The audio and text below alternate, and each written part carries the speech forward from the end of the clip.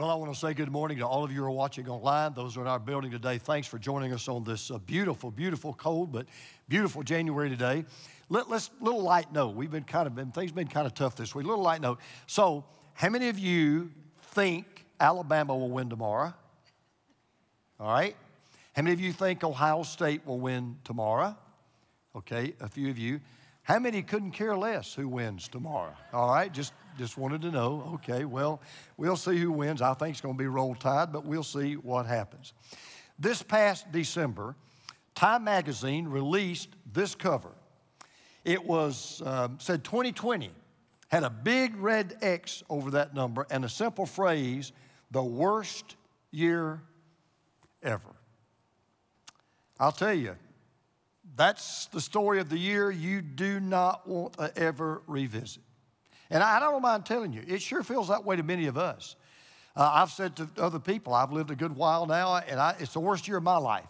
In more ways than I can even go into. It is absolutely, I'm so glad that year is over. I mean, I've lived more than 6 decades, and during that time, I've seen a lot of pain, I've seen a lot of problems, seen a lot of pressure. I have never in my life lived through a year that was as taxing and as tiring and as trying as 2020. Can I get a witness to that? I mean, it's just unbelievable. But recently, listen to this. 28 top historians from Ivy League schools were asked whether 2020 was actually the worst year ever. Here's what they said. They said the worst year ever by far was actually 1348, when 200 million people died from the Black Death. They said the second worst year was 1944 during the Holocaust, and that's when, of course, we know that over 50 million people died. They ranked 2020 as the 6th worst year in history. Now, regardless, think about it.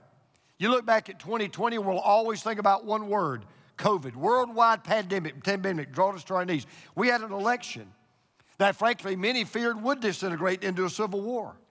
And all of that alongside another explosion of racial tension and strife we haven't seen in decades.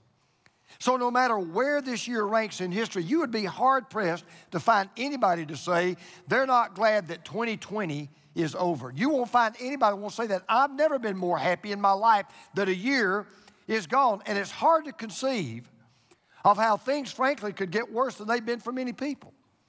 So that's why we decided we would start a series that we're calling All Things New.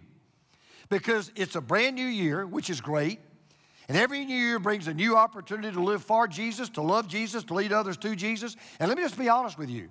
Here's one thing that we finally woke up and realized early on as a staff. We realized that this is not a time for our church to return to the way things used to be. I got news for you. Things will never be the way they used to be. I'm not a prophet nor the son of a prophet, but I'm going to make that prediction. Things will never be the way they used to be. I was talking to a doctor last week. They're now telling us even the vaccine that's out may not be the cure-all to end all. I went to see a doctor over the holidays. He walked in to see me, and he said, hey, I got good news, Pastor. He said, I just got my vaccine shot. I said, well, then why are you wearing a mask? He said, because they say I still have to wear a mask. Well, what good is the vaccine do you still got to wear a mask? I mean, but that's just the life that's where we live right now. And they find a vaccine. Now there are other strains they say are coming out that are even more contagious than the strain we're trying to cure. So our church is not looking to return to the way things used to be. We believe this is a chance for us not just to restart, but to reset. And that's why, frankly, we're kind of taking our time deciding what we need to do, because we've seen firsthand how quickly life can come to an end, how a world can turn upside down in the snap of a finger, how we thought that the things that we had, we thought they're safe, they're secure, can be lost in a moment. But 2020 did force us to do something as we entered into 2021. So when life is at its absolute worst, how can you make life its best? It's a great question. When life is its absolute worst, how can we still live life to the best? Well, here's what our church believes. We believe the answer to that question comes straight from God and His Word, and it's captured in our mission statement. This is what it is: to point people to Jesus and inspire them to live the cross-shaped life. You can do that no matter what year you're in. You can do that whether there's a pandemic, an epidemic, or no demic. It doesn't matter. You can always do that. See, a lot of people out there right now, they're in search of what they call the good life, or what some would call your best life now. Well, for Christians, if you're a believer, the only life worth living is a life lived for Jesus, in Jesus, and like Jesus. I believe the best life you can live is what we call the cross-shaped life.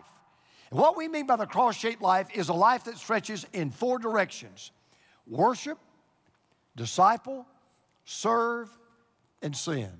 You can't live a better life.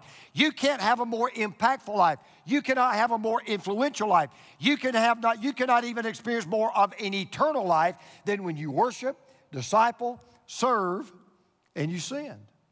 So what we're going to do over the next 4 weeks, we're going to revisit and specifically look at what that means for your life and for our church. And today, we're going to begin with the very first one, which, by the way, is not by coincidence. It's by design. It's what we call worship. And we put that first. Why? Because God puts it first. You say, how do you know that? How many of you know what, you may not have them memorized, how many of you know what the 10 Commandments are? You know, you're familiar with the 10 Commandments, okay?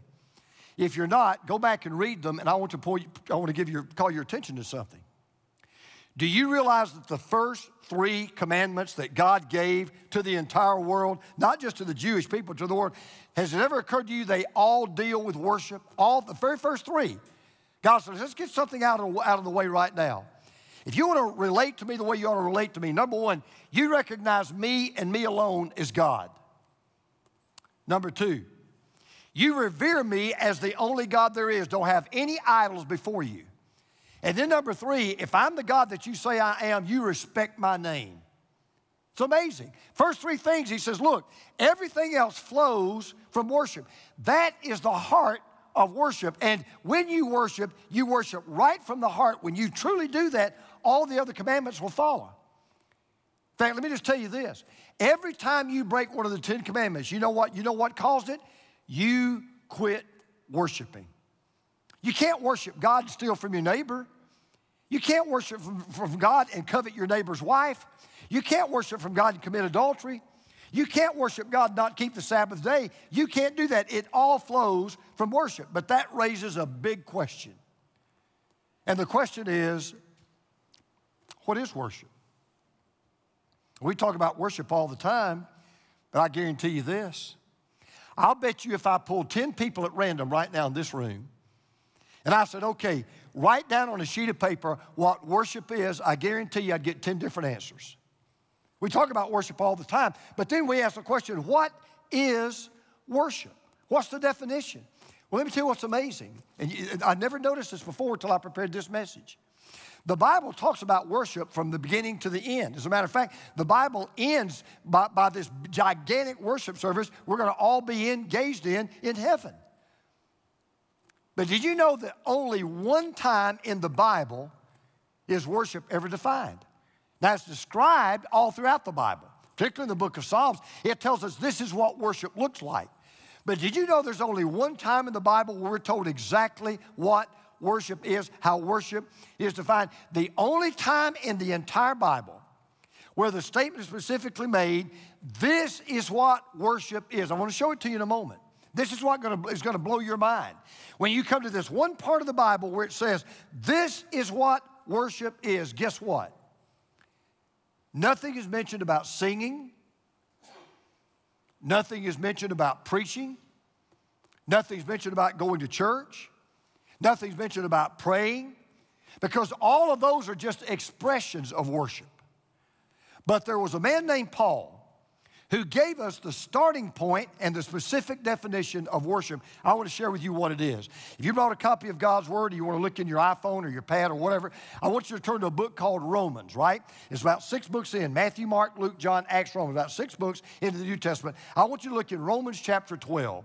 And I want to show you what a man named Paul said. This is what worship is. It's going to blow your mind what he says. Listen to this. Therefore, I urge you, brothers and sisters, in view of God's mercy, to offer your bodies as a living sacrifice, holy and pleasing to God. Now look what Paul says. This is your true and proper worship. Nothing about singing, nothing about praying, nothing about going to church, nothing about taking notes in a sermon, nothing about raising your hands and praising God, none of that. He said, this is your true and proper worship. This is what worship is.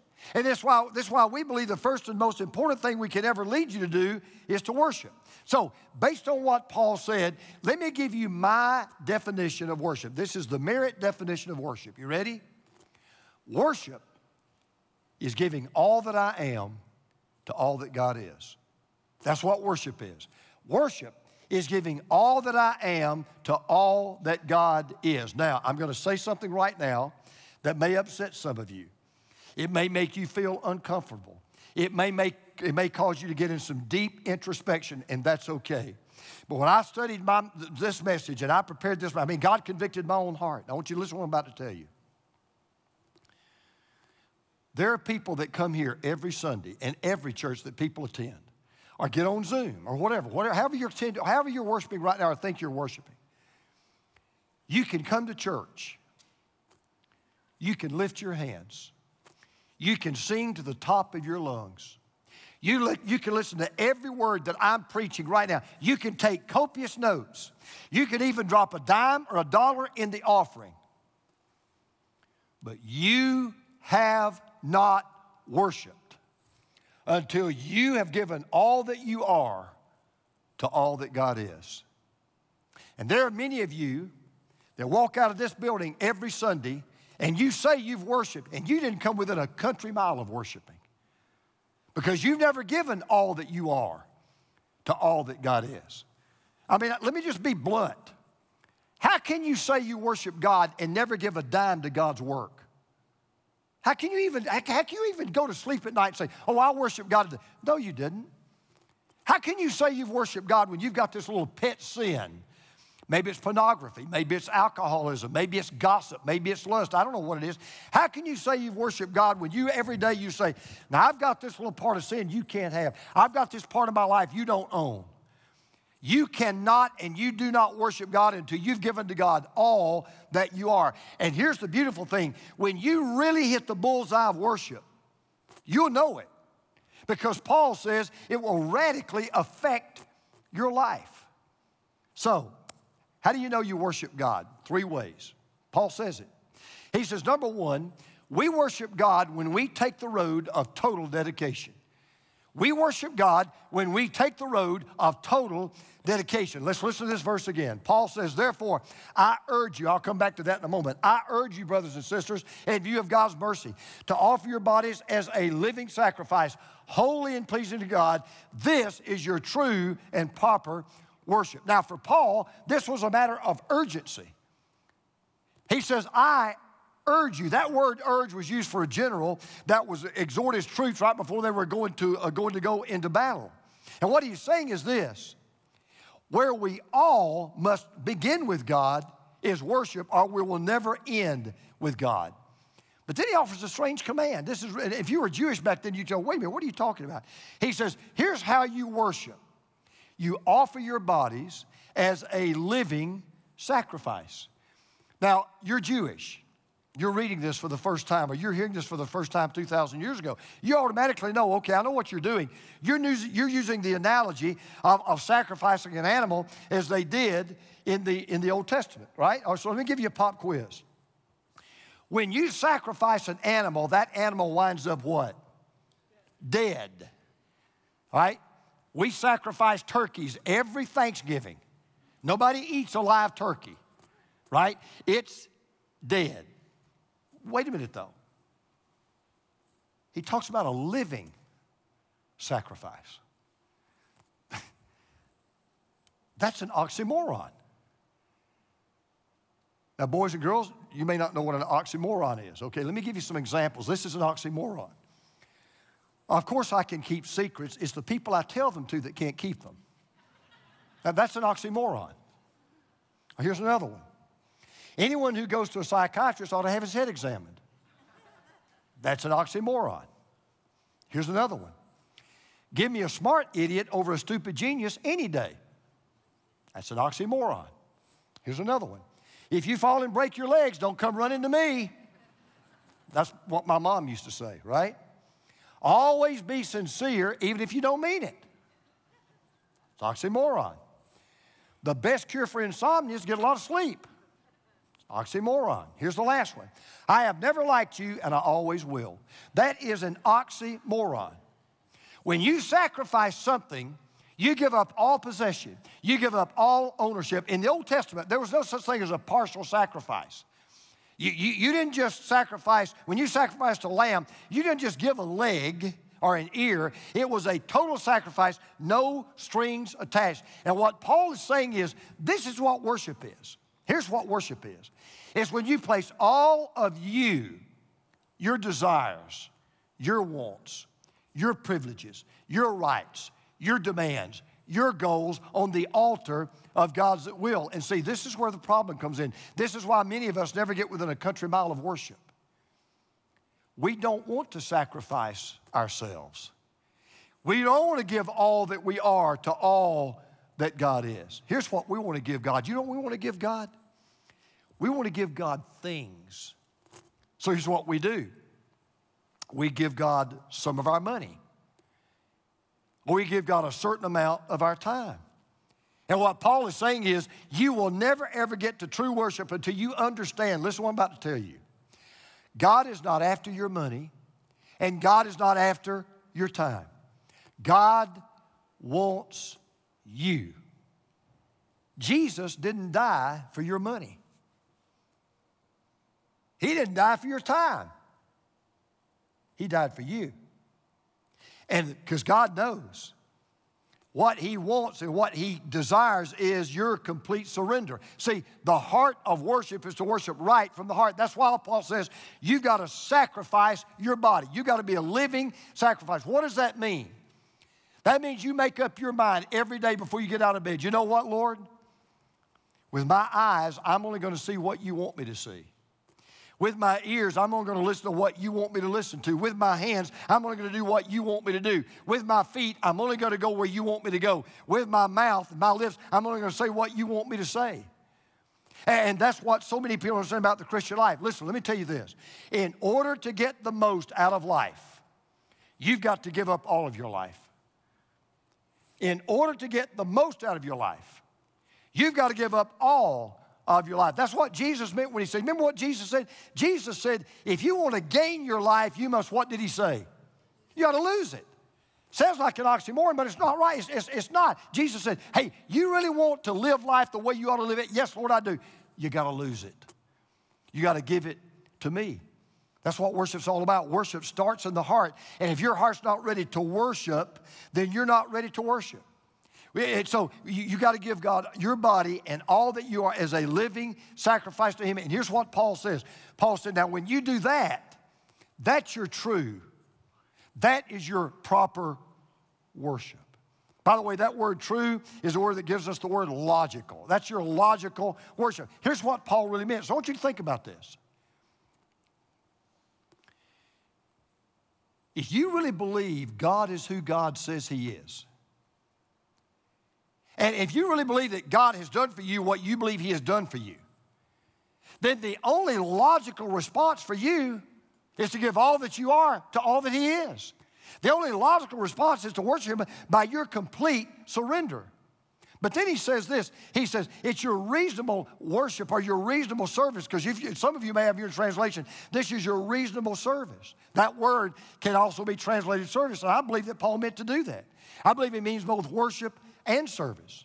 Because, that's why one of our core strategies is to serve. But here's the mistake we make. Too many people make the mistake of differentiating between worship and service. They think they're totally separate acts. We think worship is what we do on Sunday morning, and service is what we do during the week. That's totally wrong.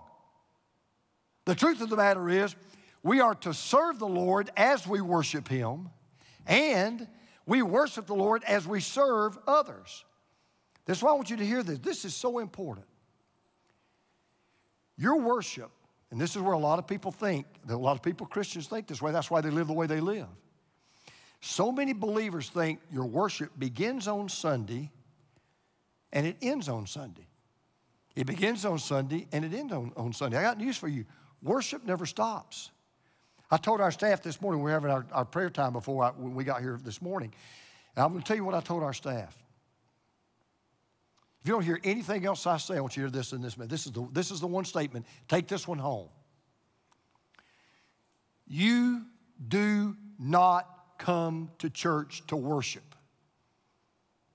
Now, if you heard that, hold your hand up. I want to make sure you heard me. Okay, buddy. I know you're kind of shocked. You do not come to church to worship. You bring your worship to church with you. If you didn't come in here already worshiping God, you didn't worship God just now. Because worshiping God is a 24/7 deal. A.W. Tozer said this: if you will not worship God 7 days a week, you don't worship Him on 1 day a week.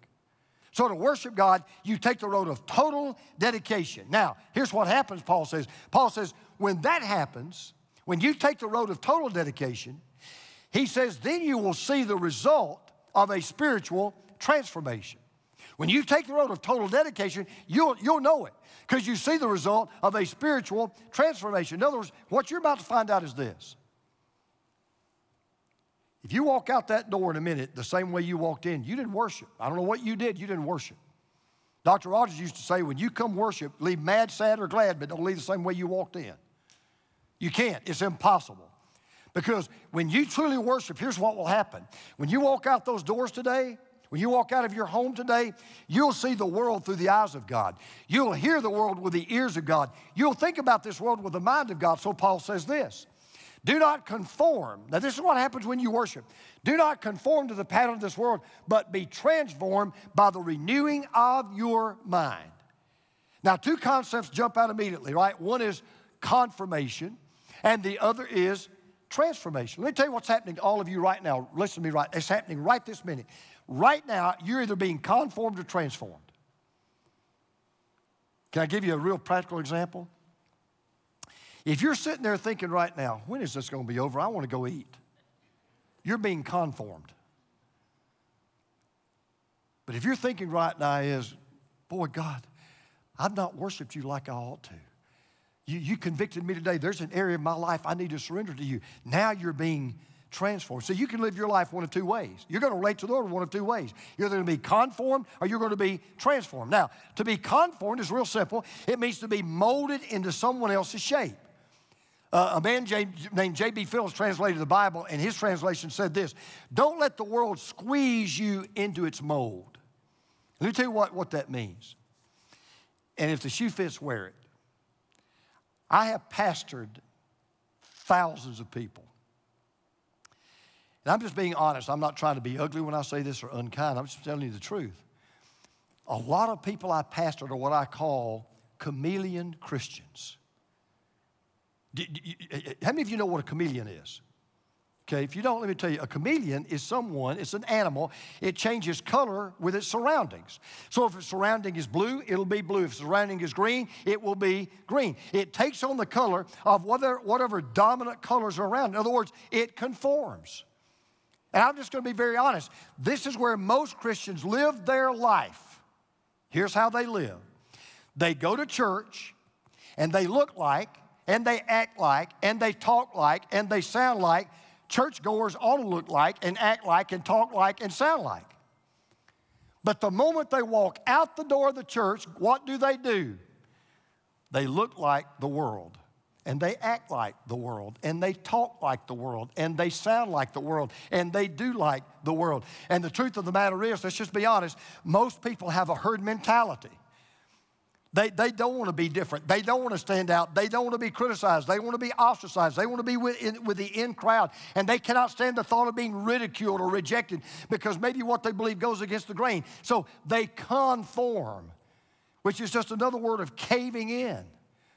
And Paul says we're not to be conformed. We are to be transformed. To put it actively, we're not to be conformers, we are to be transformers. And by the way, the Greek word there for transform gives us the English word metamorphosis. You kids, if you go to school long enough, you'll study in a biology class.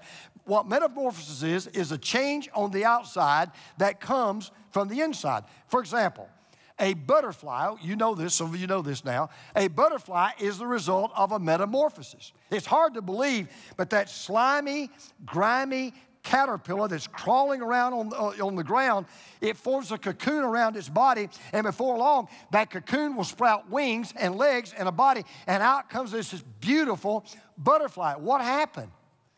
It was changed on the outside because of a change on the inside.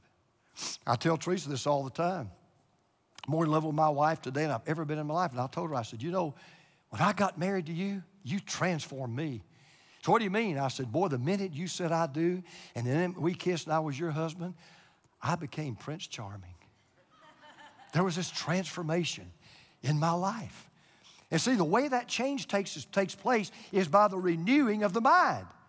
You can't worship God and think the way the world thinks and see the way things the way the world sees things. Because here's what God does. This is something we don't get. You need to teach your kids this. When you worship God, He doesn't change your heart. He changes your mind. He changes the way you think. Psychologists tell us that 98 to 99% of our thoughts are habitual. In other words, the thoughts you thought yesterday are about the thoughts you think today. And the thoughts you think today are about like the thoughts you're going to think tomorrow. Paul says, your mind can either become a prison and keep you captive to the way the world thinks, or it can be a bridge to literally having the mind of Christ and thinking the way God thinks. But here's what Paul said. He says your mind has to be renewed day by day. I want to give you a thought. Your mind needs a tune-up every morning. Seriously. Your mind needs a tune-up every morning. You say, well, how do you do that? Where do you go to get a tune-up? You ready? Right there. That's where you get your tune-up.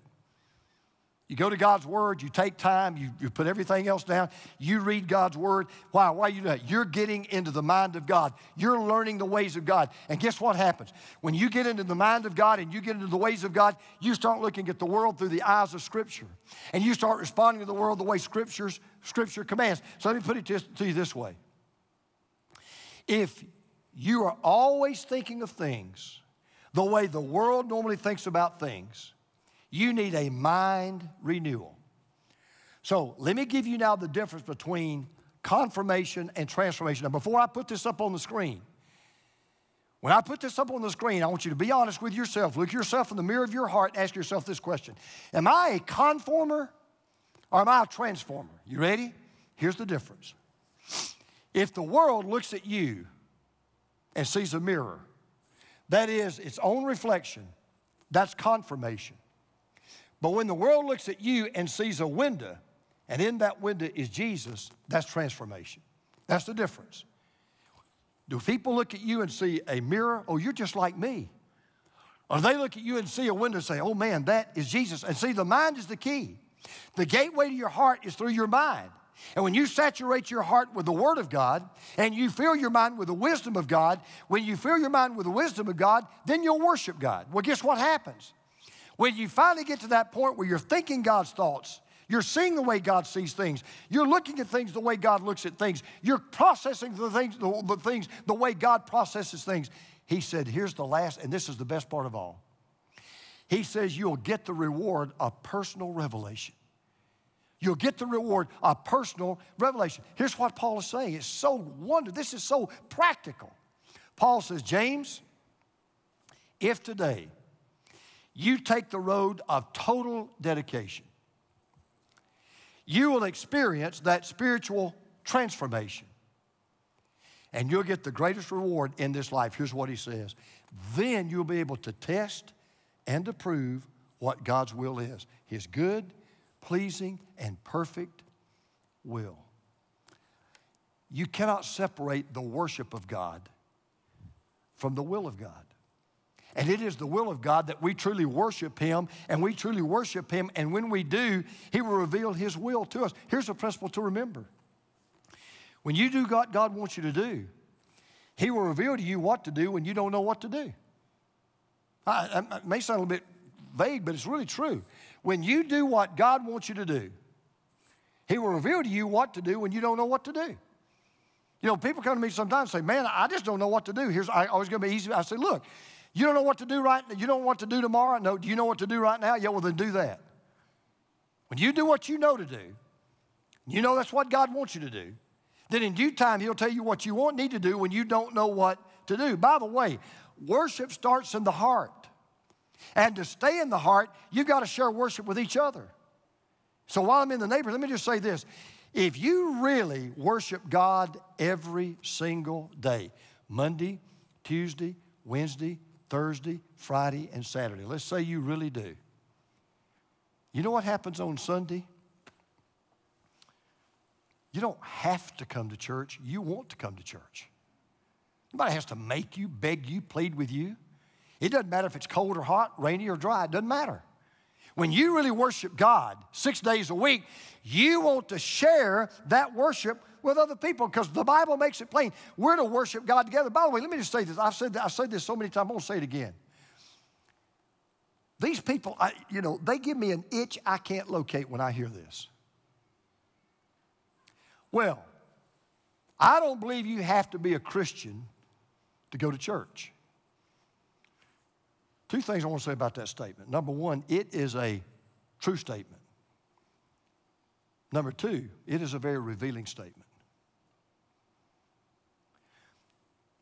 Because if you don't have any desire to come one day a week, one day, and that's part of a day. If you don't have any desire to come to God's house and get with God's people and worship God together, what on earth are you going to do when you get to heaven? Because by the way, you don't get to check out in heaven. You don't say, no thanks, I don't feel like coming today. Do you know what we're going to be doing for all eternity? Worshiping God together. You know what we're doing right now? This is a dress rehearsal for eternity. You better get used to it. You better fall in love with it. You better learn what it means to do it. Because that's what we're going to do for all eternity. That's why being committed to the church, being involved in church, worshiping together in church is such a big, big deal. There was a little boy that went to church with his dad one Sunday morning. And before he got down, got into bed that night, he knelt down beside his bed and he prayed this prayer. He said, here's what he said.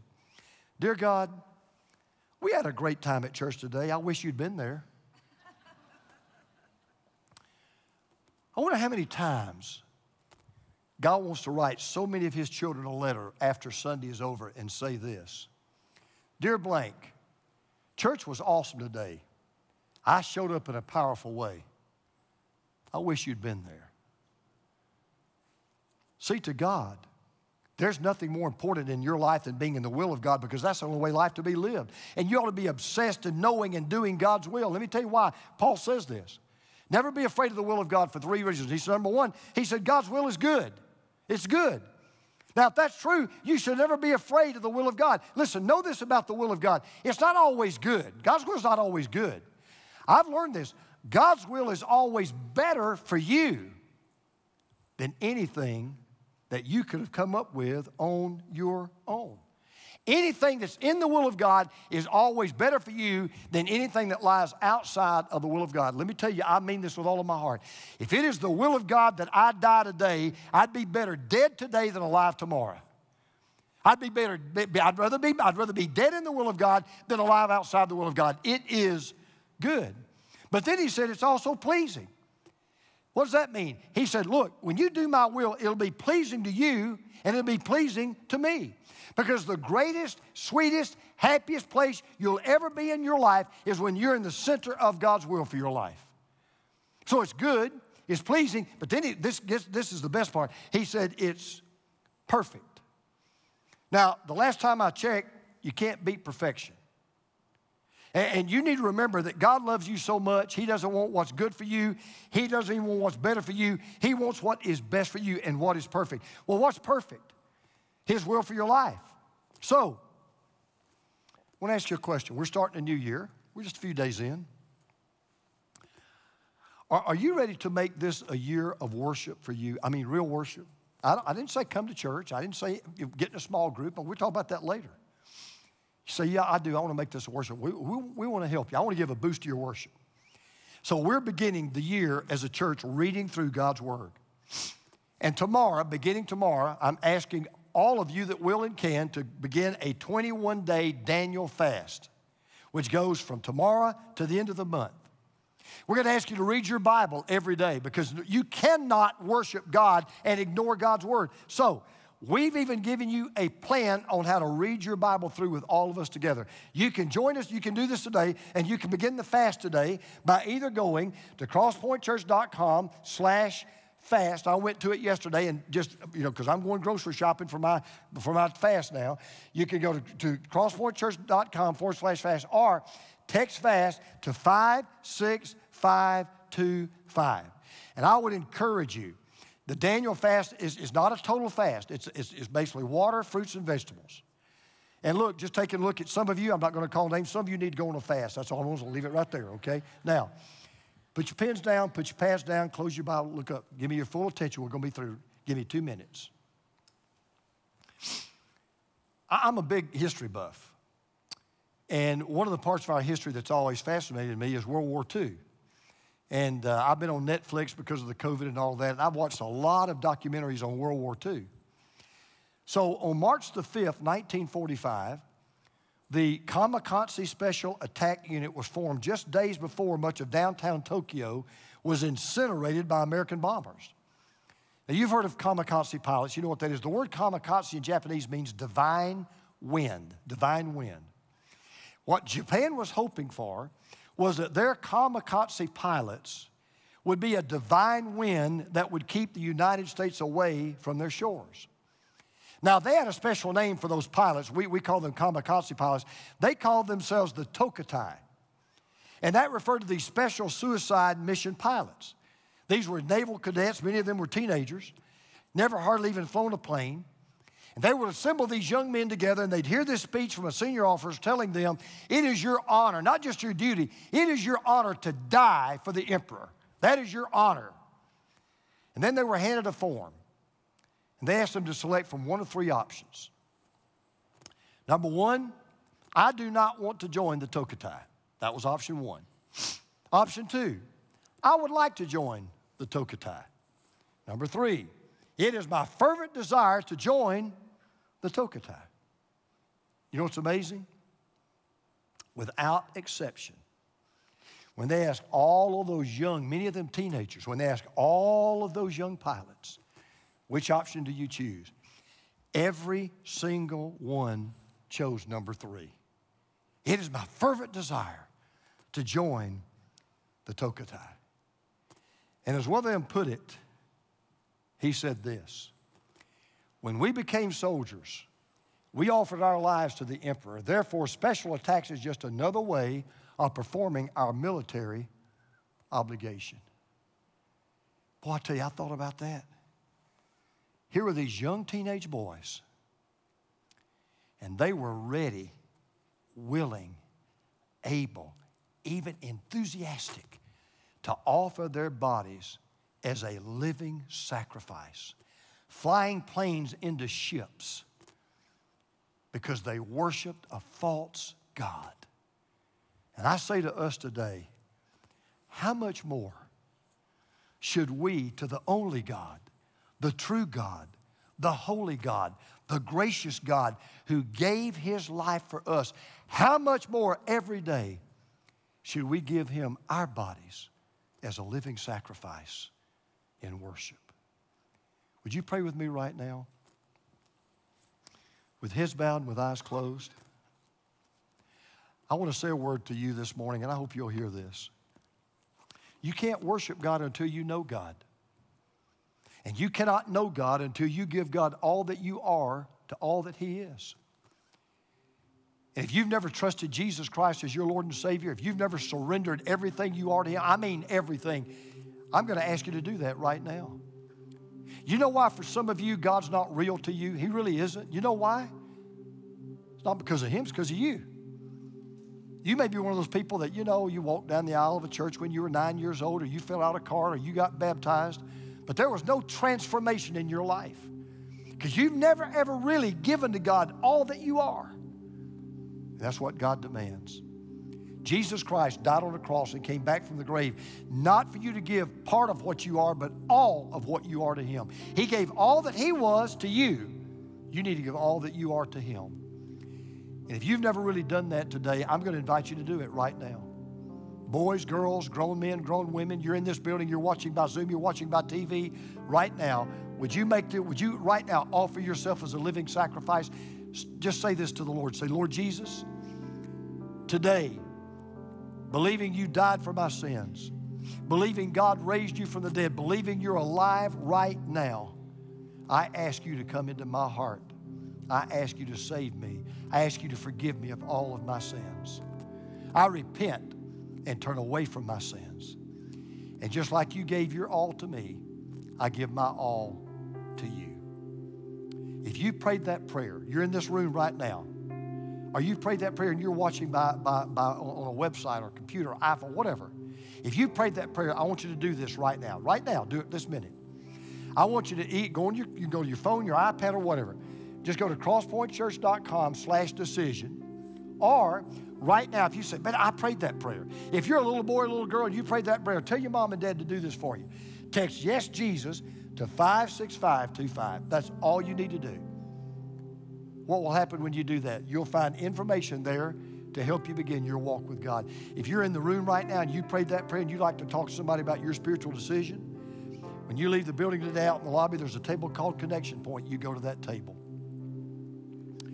Now, for all of us in this room, what I talked about today, worship, that's why we say, who's your one? Everybody was put on this planet to worship God. Everybody. Nobody was to get the past. Nobody was. But you can't worship God till you know God. You can't know God till you know Jesus. And you won't know Jesus unless somebody tells you about Him. And that's why that's our one. Our purpose for our one is simply to share the one that loved them, that died for them, so they could in turn worship the one that created them. So, Father, my prayer is in the name of Jesus. I pray that some of us that came today, some of us that listen today that realize, you know what? I thought I worshiped God, but I really haven't. But Lord, beginning today, I understand now what that is. And I'm giving all that I am to all that you are. Make my life a life of worship. Lord, may it happen. We pray this in Jesus' name. Amen.